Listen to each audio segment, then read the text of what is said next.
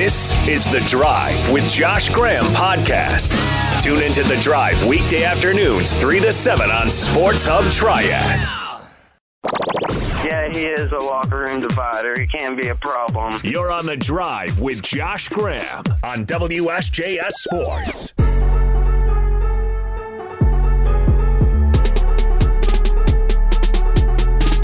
I don't know why I still do this, or if it really provides the value I think it does, but usually around the 4th of July, I grab the new Phil Steele college football preview magazine, and it really starts to feel like football season. I don't know why everybody feels the need to get the magazine and then post on social media, hey, I got this magazine, as if you can't find a lot of that info on social media. Now, I don't want to dog Phil Steele because he does work really hard and there is a lot of good information in there, but there's a lot of stuff in there that nobody's really reading, and it's just filling up space. But we are essentially 2 months away from football season, and the hype train, it is building for the Tar Heels. Case in point, at 14-1, Sam Howell has the 5th or 6th best odds to win the Heisman Trophy this year. That hype, it's very real, but it, to me, still feels like it's too much too soon. Howell's a terrific player. Don't get me wrong here. I think he's a first-round draft pick in next year's draft. But I don't think he's going to go number 1 overall. It could still be a compliment to say you're a first overall pick, or a first-round pick, and not say you're going to go first overall. You see what I'm saying? He might be a first-team All-ACC quarterback. He might be. But I don't see 7 as a Heisman frontrunner, and here's why. North Carolina is hoping to take a big step this year.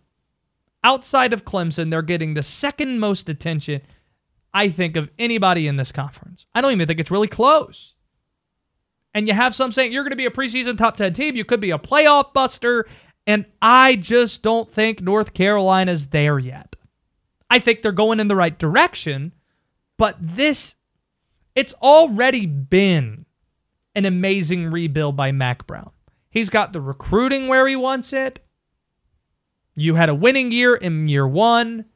Last year, you're playing in a New Year's 6 bowl against Texas A&M, and that's a competitive game despite everybody you lost before that bowl game.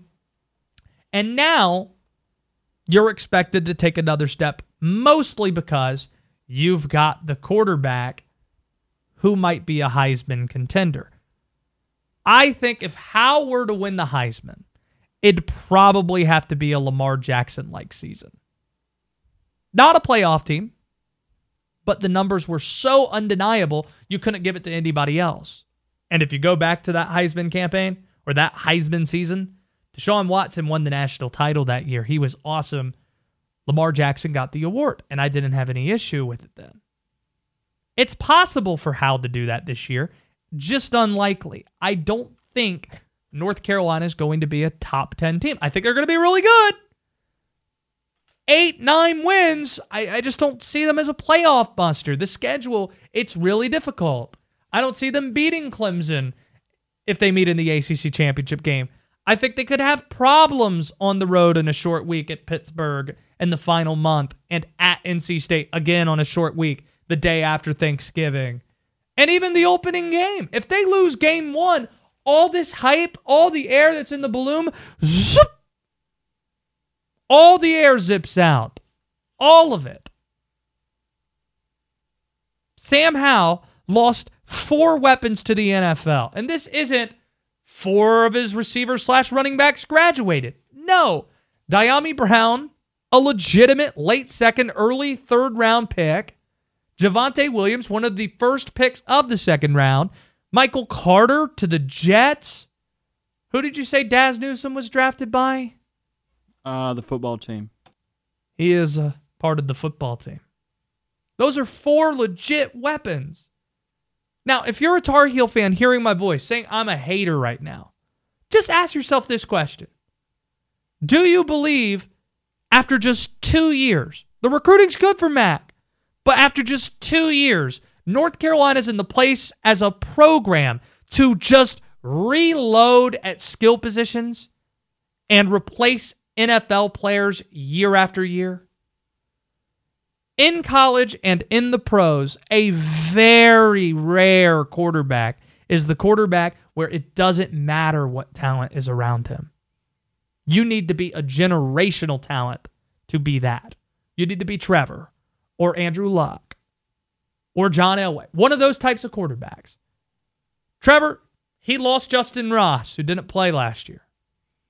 He lost T. Higgins, and it didn't matter. For 95% of the quarterbacks out there, it will.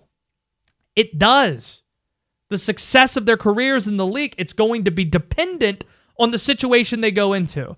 What I'm saying is Sam Howell could be great, and he does have good talent around him, just not as good as he had last year. And I don't know yet if he's the type of quarterback who could just simply elevate Bo Corrales into the same amount of productivity that Diami Brown had a year ago.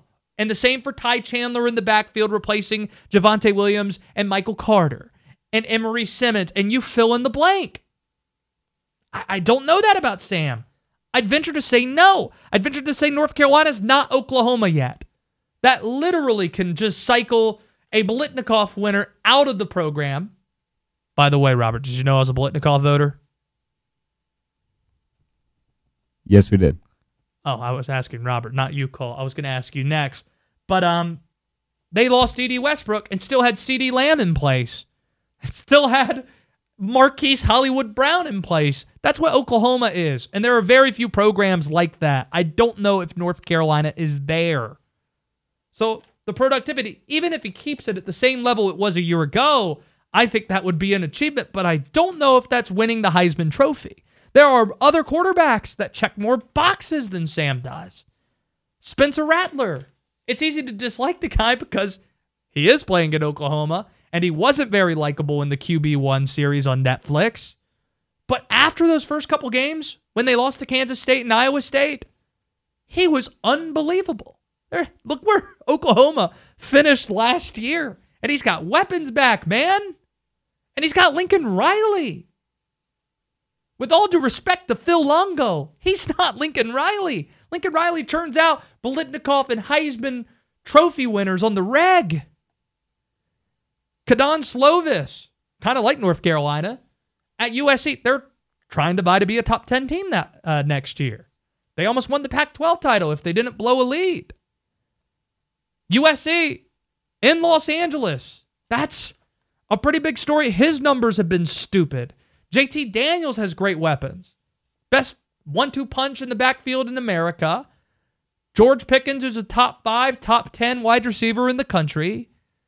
And I'd venture to say, in last year's quarterback class, either the number 1 or number 2 prospects are going to break out and become a Heisman candidate just off team success alone. Those quarterbacks, Bryce Young at Bama, who's taking over for Mac Jones, and the second best prospect was DJ Uiagalelei, DJ Cinco, for Clemson, who we already saw how much talent he has on the road at Notre Dame. One of those two, just by team success, could be a better candidate for the Heisman Trophy. And all we're talking about right now are quarterbacks. Let's not forget that a wide receiver won the award for the first time in 30 years last year. It's not an insult to Sam Howell to say, you're a first-round pick. You're a terrific quarterback, the best deep ball thrower I've seen in the ACC, and that's including Trevor Lawrence, Deshaun Watson, Lamar Jackson, whoever else you want to throw in the discussion. It's not an insult to say, you're going to have a great year. You could be first-team All-ACC, but not necessarily a Heisman winner. Before we get to unusual questions, I want to talk about Shohei Ohtani, who is just a remarkable story in Major League Baseball. So we'll do that. And in unusual questions, among the things we'll address, tabloids, groomsmen. Do you have a topic, Robert, to tease that we're going to get to in unusual questions today? Weather. And weather. Send us in your unusual questions at 336-777-1600 on Twitter at WSJS Sports. We'll get into baseball and weather, I guess, next on The Drive.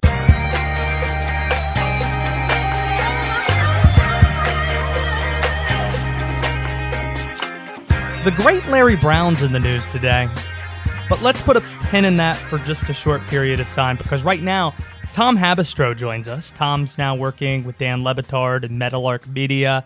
He's got a pod breaking down things on Giannis's free throw shooting that I'm going to devour when that drops. It might already be dropped, but I'll have to check that out when I get a moment here.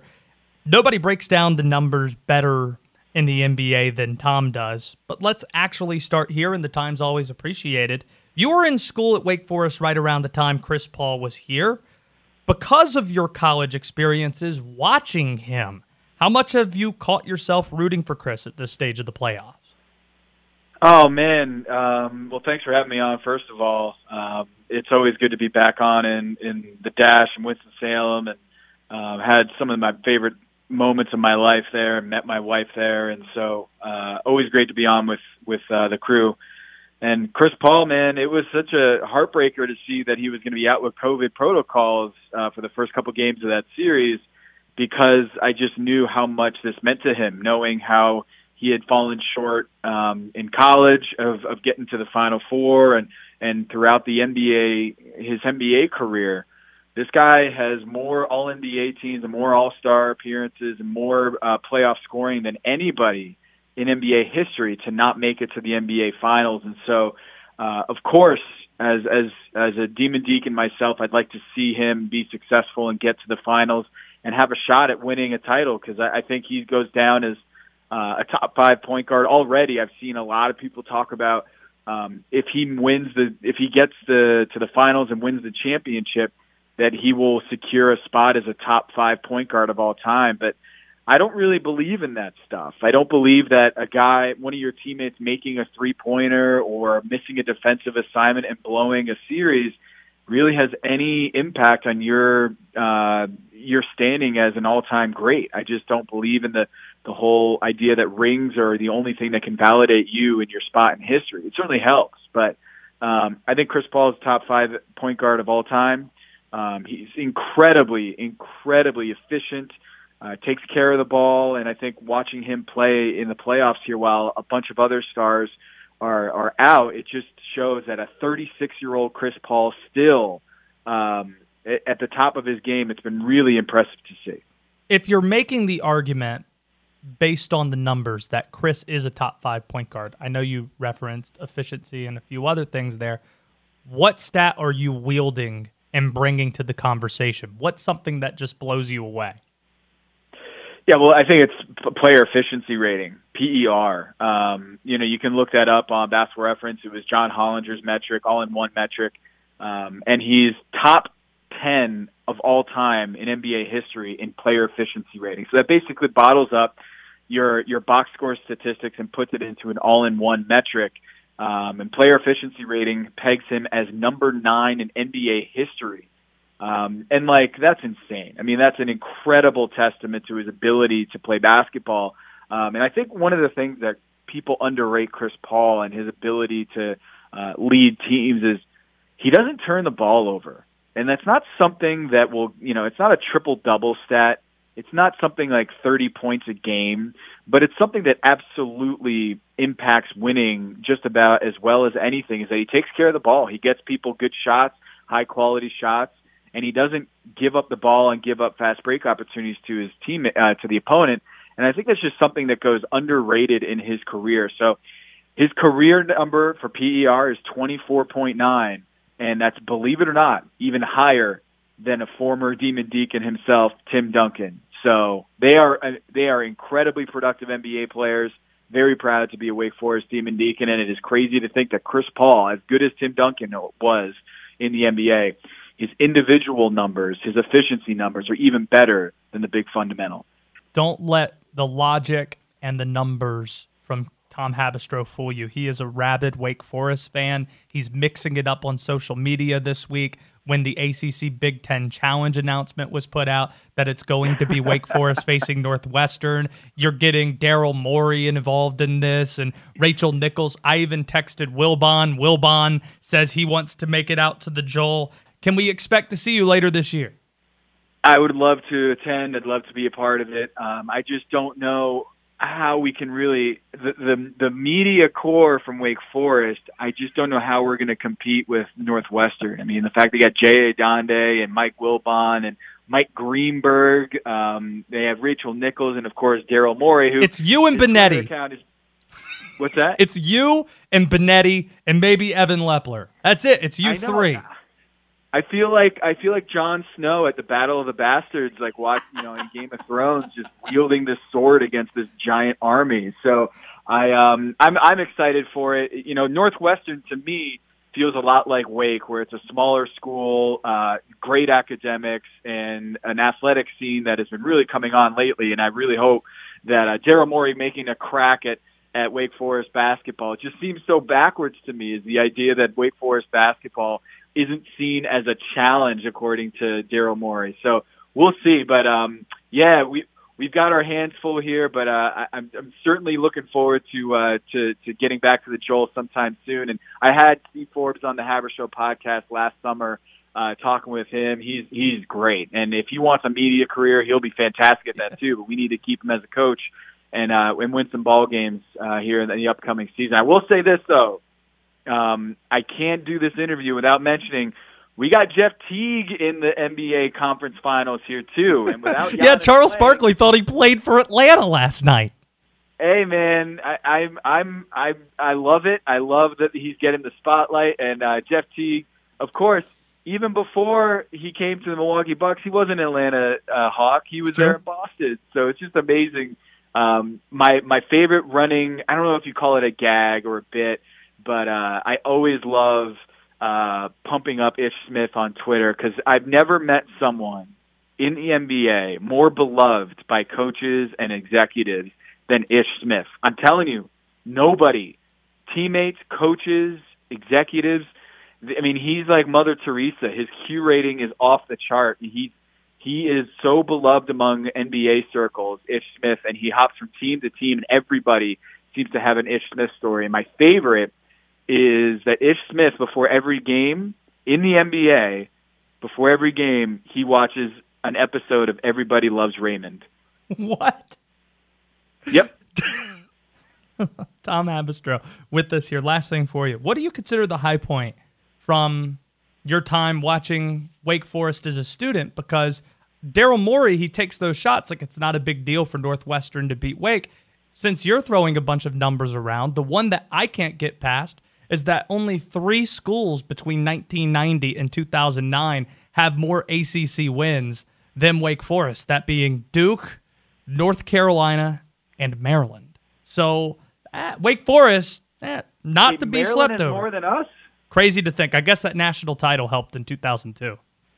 Oh, that's true. That's true. Well, I think the biggest one that I can always remember is camping out. I was the big spoon to my buddy Pete, camping out outside of the Joel in the parking lot overnight. It was freezing out, I remember.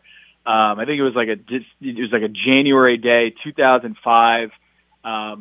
That was the year I believe UNC went on to win the title, and Chris Paul and the Deeks won 95-82. Just an amazing game there against the Tar Heels that went on to win the championship. And it was just, we keep thinking about, the highs of the Wake Forest program. And everyone I talk to, they're like, yeah, what happened to Wake Forest basketball? And I say, you know what happened? Skip Prosser happened. If you point to your coach passing away tragically at the peak of his powers in the ACC, I don't know how many schools can come back from that, much less one with that small of a school at Wake Forest in that conference. It's just an unspeakable tragedy from a personal standpoint and from a program standpoint. And you were on campus when that happened, right? Like, I talked to Steve Schutt, who was the head PR person for like a dozen years. His first day on the job as the head PR person for Wake Athletics, Skip Prosser died in his office. But as a student, I can only imagine, as a big sports fan as you are, when that news happens, goodness.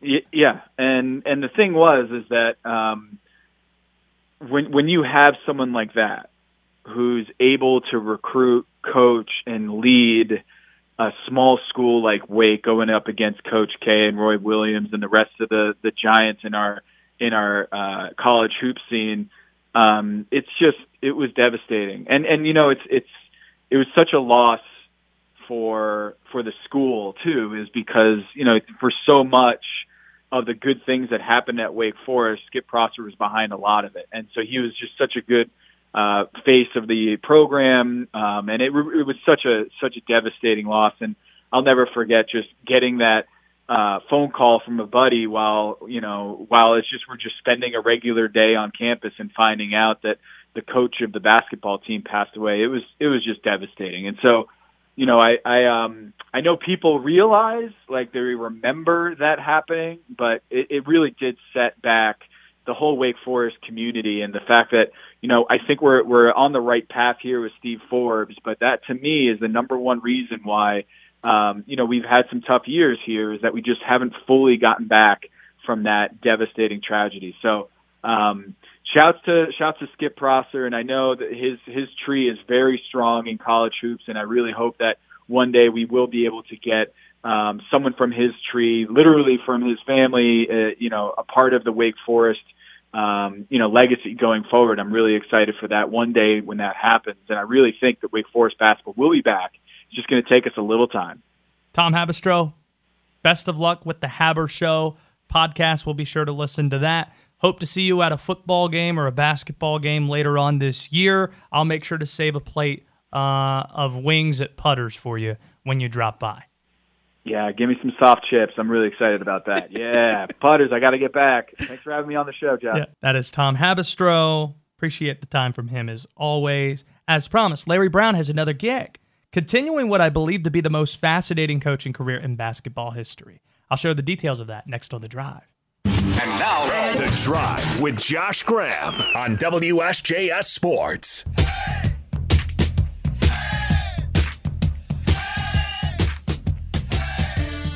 Dennis Dodd just tweeted out that he's hearing a Power 5 starting quarterback is going to announce a national deal.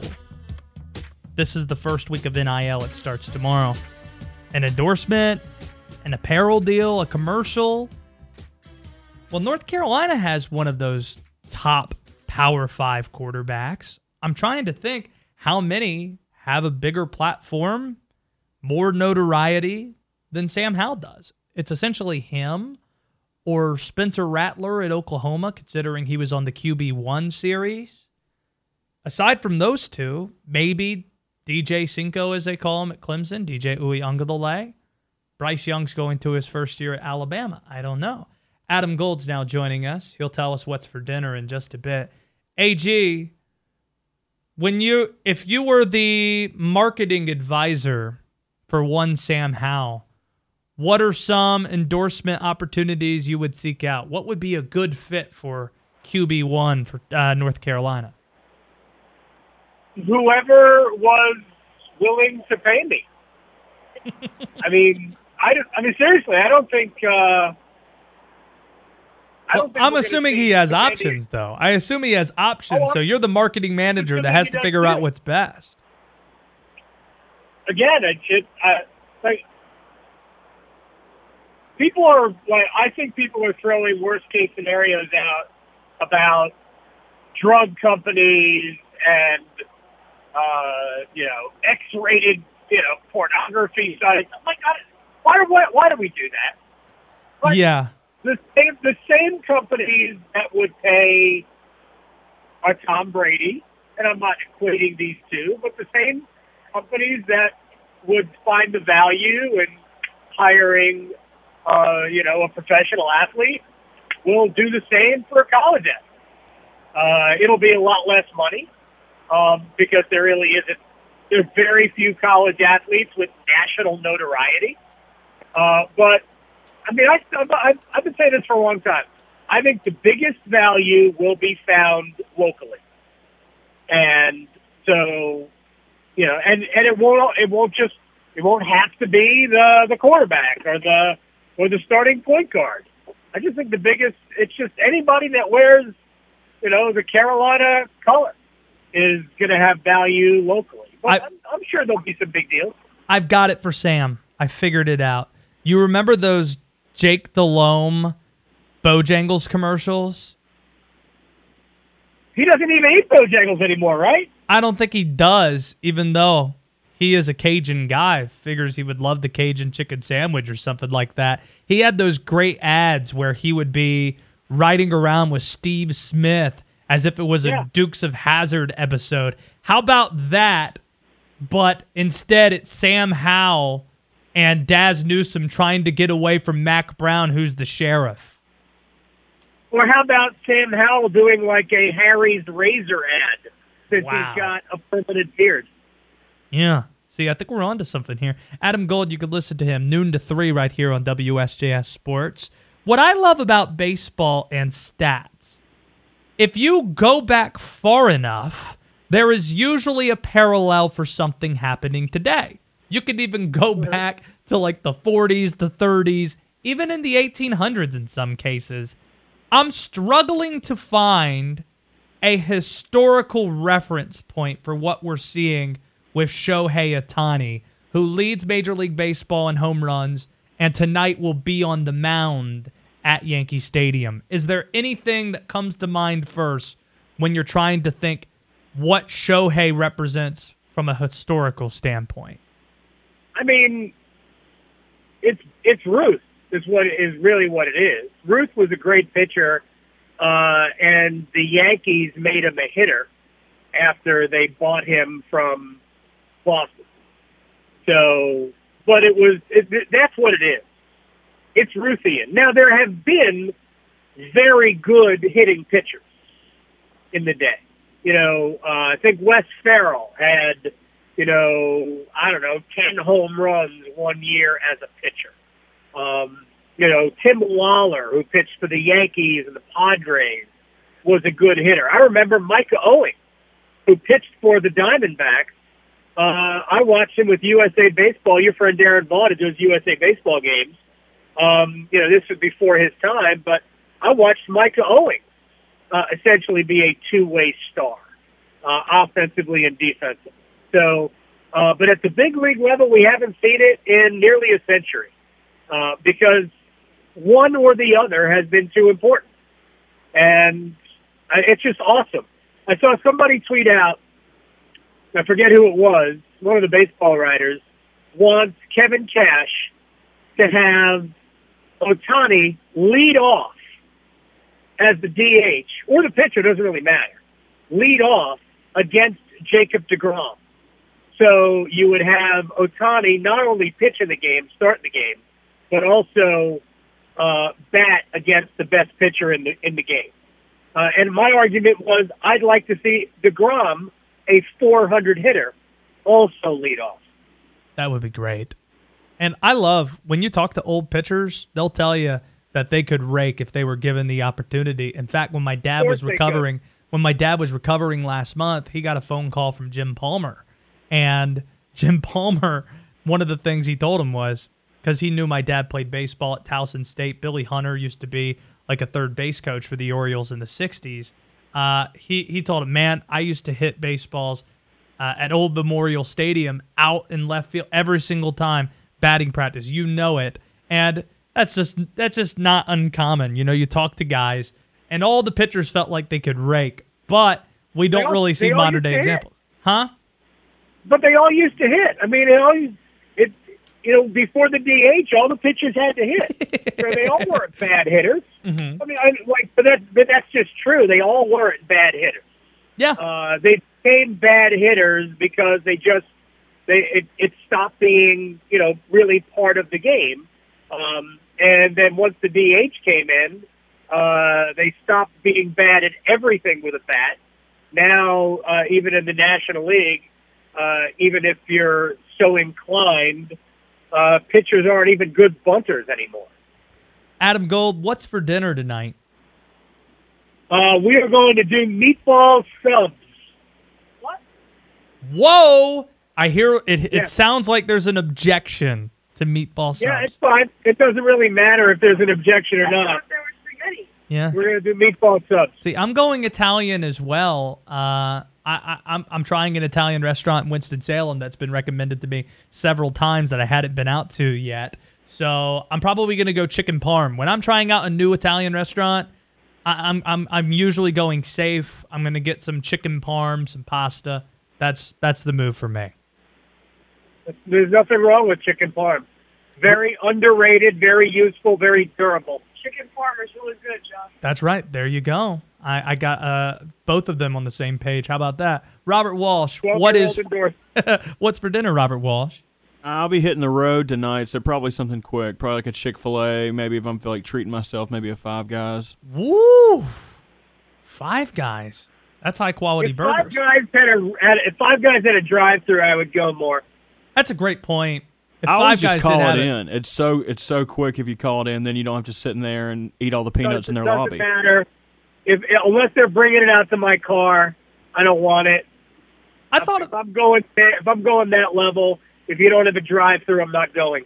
While we're on the subject, of drive-thrus, why isn't there, other than Zaxby's, a place that you can get buffalo wings through a drive-thru? Why is there nowhere? Like, if I'm Zaxby's, that's all I'm saying in every single ad. There's nobody else that does this but us. It feels like somebody else should take some of that real estate. Carolina Ale House should have a drive-thru. There you go. Intern Cole, what's for dinner? I don't know what I'm going to have yet. I think my roommate's going to be home, so he might cook something up on my way home. Very well I might done. not be cooking anything today. There's no answer there. That's a no answer and complete. Yeah. It's Adam, come out of a box. That's all we know. Adam Gold, you guys enjoy your stroll, both of you, and we'll talk to you in a couple weeks. I'm taking vacation next week, so a couple weeks we'll chat. All right. Well, I'll be around. There you go. That's AG. He's on Twitter at AGoldFan. Listen to the Adam Gold Show, noon to 3 on WSJS Sports. I was listening to a podcast earlier today, Robert, talking about movie theaters opening back up. Like this Fast and Furious movie did apparently $70 million at the box office over the weekend, which for summer blockbuster standards, pre-pandemic, not awesome, but for post-pandemic and people are still getting back into the flow of things and some movie theaters have restrictions still across the country, that's a pretty big number. Some believe that because sporting events are coming back to normal, and I think we're going to get 100% back to normal with sports, got to watch it live, got to be there in person, that's going to be the same deal for movie theaters. But have you been following what Disney Plus and HBO Max and all these others have been doing that are partnered with these studios and have been putting these movies that were set to release at theaters available on streaming devices? Yeah, but Disney Plus is actually getting more money out of you if you want to do that. So you'd have to buy like Disney Plus Plus or something like that to get it. But I think there's still movies that are like only seen in theaters. Right. Fast and Furious is the exception. That is one that you can only get in theaters. But the argument from a business perspective is it seems that many of these companies, take like Space Jam next month, or I guess this month as of tomorrow, we're a couple weeks away from its release. They're going to drop it on HBO Max because it's a Warner Brothers property, so a Viacom property, and they see just as much, they actually see more value in people wanting to subscribe to their service than wanting to go to the movie theater anymore. And why wouldn't they? They don't have any game in the AMC. They don't have anything in the brick and mortar movie theater, so why wouldn't they do that? But if that is the thinking for everybody, hey, if we put this on Disney Plus rather than putting it in a movie theater, we want people to pay for our service rather than having the movie theater be the middleman and that's how we make our money.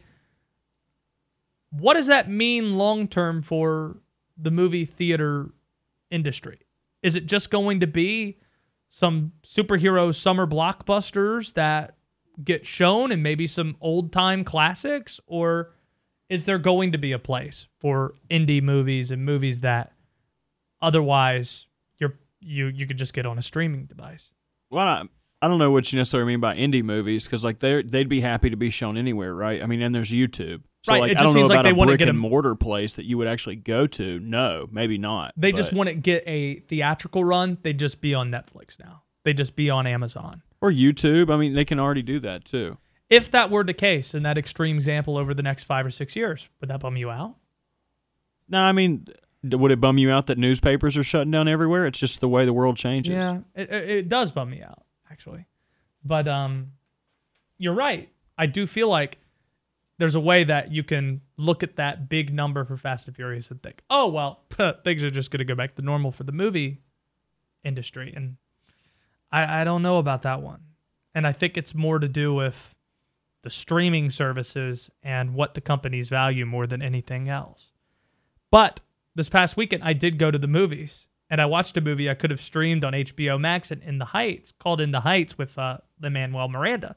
And I enjoyed it. And there's just something about being in the movie theater where there are no distractions and you have an excuse to get the big popcorn and the candy. It's just something special about it, and I hope it's not something we lose. Up next, word to Chris Paul. It's now or never for you. Keep it here on The Drive. Although his mind is still as sharp as ever, he occasionally has trouble seeing small print and needs the assistance of a handheld ferret to read letters. This is The Drive with Josh Graham on WSJS Sports.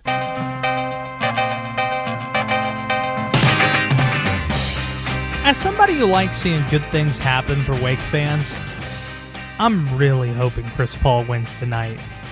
Because imagine this. Phoenix loses Game 6 at Staples Center, 9 o'clock tip tonight. Imagine what the zoo of media coverage will be leading up to that Game 7 2 nights from now. Chris, he might be able to handle that. But his track record would say differently. And aside from him, that seems like a heck of a lot of pressure to put on such a young team. This feels like Chris's year to win it. We've said that for a while. This feels like Chris's finals run, and tonight feels like a game he needs to win in order to get there. Out of the 4 teams left standing, Phoenix is the only one without a devastating injury, albeit we learned recently from Woj, also Zach Lowe on the reporting, that there's no ligament damage to Giannis, who last night had that hyperextension to his left knee. That's good news, but there's no timetable on his return. If he doesn't play tomorrow in Game 5, with that series tied at 2 games apiece, he will become the 10th All-Star in these playoffs to miss a game. To miss a game in this postseason. The previous record was 6 All-Stars. That stat brought to us by Tom Haberstroh, a Wake Forest alum who's going to be a guest on today's show. Who is a guest on today's show? Chris Paul, he's been banged up, had that hamstring deal in the Lakers series, missed the first couple games of this series due to COVID protocols, apparently tested positive, had some symptoms as well, but they were not so strong because he had already been vaccinated. Cameron Payne hasn't really looked himself since Game 2, where he went off while Chris was out. That's not a small deal. I'm not trying to pretend it is. Devin Booker adjusting while playing with the mask, and then without the mask still doesn't look like the same guy he was, a prolific scorer. While those are noteworthy nicks and bruises, they're manageable injuries. Those players are still able to play. When you compare it to the rest of the teams left standing, it's night and day. Kawhi hasn't played the last 7 playoff games. Trae Young is one of the toughest guards you're going to find, at least among the little dudes. And we saw that when he was on the road in a closeout situation in New York City. We saw how he was able to forget the first 3 quarters of Game 7 against Philly on the road and close things out by hitting clutch free throws. He wasn't able to play last night. And that is such a massive red flag. It leads me to believe he's probably going to miss multiple games. With a foot? When you're talking about mobility for a player like Trae Young, that's such a big deal. And the fact that he didn't go last night when he's as tough as he is and the game's as important as it was, that's literally too big to be underscored, or to be overstated, I should say. Giannis, this hyperextension, we'll see how severe it is. But even though Phoenix has caught all these breaks, and Chris Paul has benefited from AD being hurt in round one, and here in the conference finals, Kawhi not playing, and might even benefit in the NBA finals if Phoenix were to win tonight, nobody's going to knock Chris's path to a title. I don't know if any other team holding the trophy can say that. The way that will be treated and covered, Phoenix will be treated as a deserving champ. And I think a big part of that is how beloved Chris Paul is. He's beloved. That plays a difference. It plays a role in this. Plus, it feels like basketball justice being done based on all the bad luck Chris has had his entire career up until this point. So it feels like Chris's year to win because they're not ravaged with injuries to the point where guys are unable to play. If they win, nobody's going to knock them. It will be celebrated. They will give Chris Paul his coronation moment as one of the best point guards to ever play the game. But it also needs to be this year because I don't think he gets another opportunity if he doesn't. This is his shot. We're seeing it in real time. Golden State, they're going to be back. I'm not worried about Klay Thompson for the same reason I wasn't that worried about Kevin Durant when he had the Achilles. We saw what Brooklyn's been this year. Golden State's going to be back with Steph and Klay and Draymond, and they have the draft capital, and they have Wiseman, and they have Wiggins, the ability to make a trade to land another star there. And I'm confident Bob Myers is going to do that. Also in the West, LeBron and AD aren't going away. This was a really short offseason, which I think, coupled with the condensed regular season, led to the Lakers breaking down a bit. Now that they're getting extended rest, regular rest before the start of the year, that's going to be one of the front runners. Brooklyn's probably going to be the favorite altogether in the NBA. They are probably not going to get another opportunity. This is Chris's shot to get that elusive title. Don't let it go to 7, though. Because if it does, I have no idea what happens at that point. And you probably don't either. Take care of business tonight. Game 6 in LA, facing a team that you're the greatest player who's ever wore their uniform. Tonight's the night for Chris Paul to advance to the NBA Finals. While we're talking about the NBA, these playoffs, to me, have been a reminder that parity in sports is overrated. Greatness, on the other hand, always delivers. Perhaps I'm strange in this way, but I've always enjoyed watching the dominant teams. The front runners, they're the most talented teams generally, and I like watching sports done well. I like seeing people in any creative forum. I like seeing talented people display their talent. And whoever's the best at that, that's what I want to see. So Alabama football. I can't stop watching what Saban does every year. I appreciate it so much and the standard he holds his players to, even when they're up 3 or 4 touchdowns. I'm not the one that's tuning out of a Bama game when it's a 3 or 4 touchdown deficit in the second half. I might be strange for that. But it goes back to parity in sports being overrated. I hear it with UConn women's basketball. I covered women's hoops for a little while.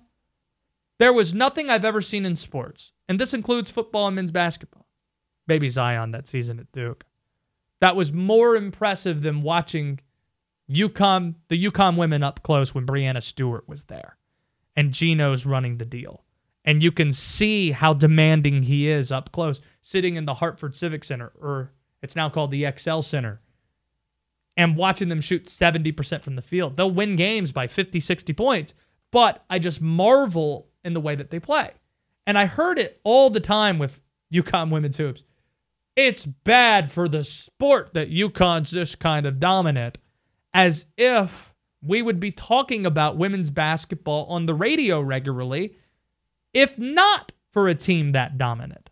UConn attracted attention to women's hoops, and I think did the sport a lot of good in doing so. The same for Ronda Rousey for the MMA when that sport was growing. Greatness and even dominance, it always has an audience. The storylines are better. Floyd Mayweather, unbeaten. You pay for a Floyd fight. Maybe you're rooting for Floyd, but there's a large faction that watches to see, are they going to be able to get him this time? There were NBA ratings records when LeBron joined Bosh and Wade for the Heat because there was an intrigue. Hey, what's it all going to look like? Wow, there's so much talent on the floor. Can somebody knock them off? Same thing when Kevin Durant joined the Warriors. Everybody painted it as a horrible, terrible thing because parity in sports. But I think what this playoffs is teaching us, I'd probably want one great team, one great dominant team rolling through the field versus having 4 good but not great teams. That's what we have in the NBA. We learned that last night. I thought Milwaukee had a chance to be a great team, but when Mike Budenholzer vomits all over himself in in-game situations against Brooklyn a few times, and they come out with that poor effort. They were getting waxed by Atlanta before Giannis got hurt. Charles Barkley was calling them out at halftime. It's hard for me to say that's a great team. Phoenix not being able to close out to this point with Kawhi Leonard being injured on the other side. I don't see great teams. It's strange. I'd probably prefer last year's playoffs to this playoff. The Lakers, there wasn't a heck of a lot of drama. They got where they wanted to go, and the best team was crowned. We're beyond the point where we want underdogs, I think. I love March Madness. It's probably my favorite month of the year, but there comes a point in the tournament I don't want to see St. Bonaventure play anymore. I'm not wanting to see the little guy play on that stage. I want to see the North Carolinas, the Dukes, the Kansases of the world. That's what I want. I want to see the most talented teams play. And the NBA, for all the guff, to use a Robert Walsh word, that they receive for being too predictable. Oh, you know who's going to win every single year. What that guarantees you is a terrific conference final, a terrific NBA finals. And I don't know if we're going to get that this year with the teams that are presented to us. But considering the current state of all 4 teams really remaining, I can't help but imagine how the Lakers and Nets are feeling right now watching. How sick they must be. LeBron thinking, if AD was just a little bit healthier, I would be on my way. I'd be in the finals right now. I'd have some rest, waiting for the other series to wrap up, and I'd be having my 5th straight, my 5th NBA championship here. I'd be 1 away from Michael Jordan. And Brooklyn, we saw what they did in games 1 and 2 against Milwaukee. Then Kyrie Irving gets hurt. James Harden didn't even play in games 1 and 2. If they're together, they're thinking that they're already holding the trophy up. And that's okay. Because you know the best team won in the end. Parity in sports, it's overrated. I watched The Bachelor and The Bachelorette. I used to watch American Idol. William Hung is that bad singer that sang Ricky Martin that became an internet sensation, one of the early internet sensations. I don't want that guy in the Final 4 of the American Idol, right? I don't want the headaches on The Bachelor and Bachelorette going to hometowns. It's not what I'm looking for. I'm done with the Atlanta Hawks. With all due respect, I'm done with the Hawks who were vying back and forth with the Hornets, who in the beginning of March, we were having real conversation whether or not Atlanta or Charlotte was a better basketball team. That team shouldn't be playing for a championship. I don't think they should, but this year's been weird. And I don't think it's been as good because you have 3 other teams that are right in line with each other. 4 teams that are in line with each other. I'd rather have one great dominant team than 3 good teams.